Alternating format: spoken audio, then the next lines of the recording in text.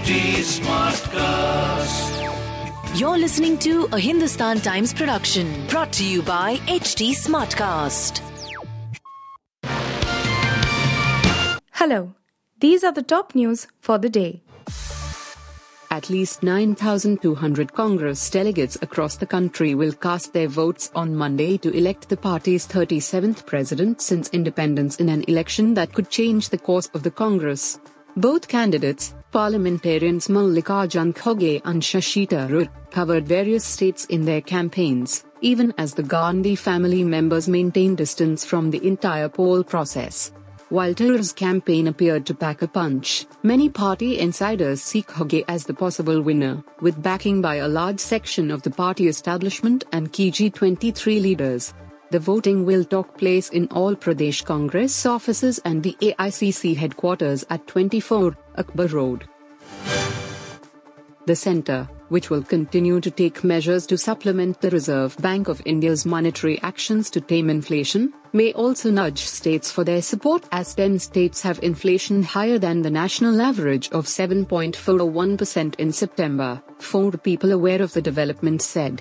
Different states have different inflation rates ranging from 4.03% in Delhi to 9.44% in West Bengal, partly because of state-level policies. Year-on-year data show, hence their active participation in taming overall inflation is also required, they said, requesting anonymity. Jana Sena Party Chief Pawan Kalyan cancelled his public outreach program Prajavani, People's Voice, in Visakhapatnam after the local police issued a notice prohibiting him from holding any rallies and meetings in the city. The development comes a day after some Jana Sena Party workers allegedly attacked the convoy of the ministers of Y.S. Jagan Mohan Reddy's government near the Visakhapatnam airport, officials aware of the developments said. Visakhapatnam East Subdivision Assistant Commissioner of Police, ACP, Harshita Chandra, served the notice to Pawan Kalyan while he was addressing a press conference. Amid criticism over misuse of government agencies for political purposes, Finance Minister Nirmala Sitharaman has said the Enforcement Directorate, ED, is completely independent in what it does, outlined the process the ED follows on cases, and said there have been some standout cases where the agency has seized wealth and had to act. The ED is completely independent in what it does.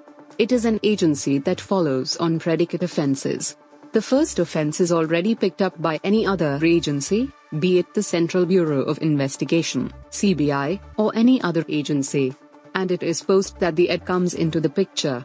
ED doesn't appear anywhere in the first instance, she said. Actor Shilpa Shetty shared a glimpse of her Sunday outing with family.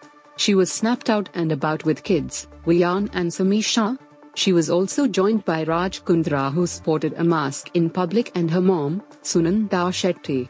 The family spent their Sunday relishing some sweet treats at Shilpa's restaurant, Bastion in Mumbai.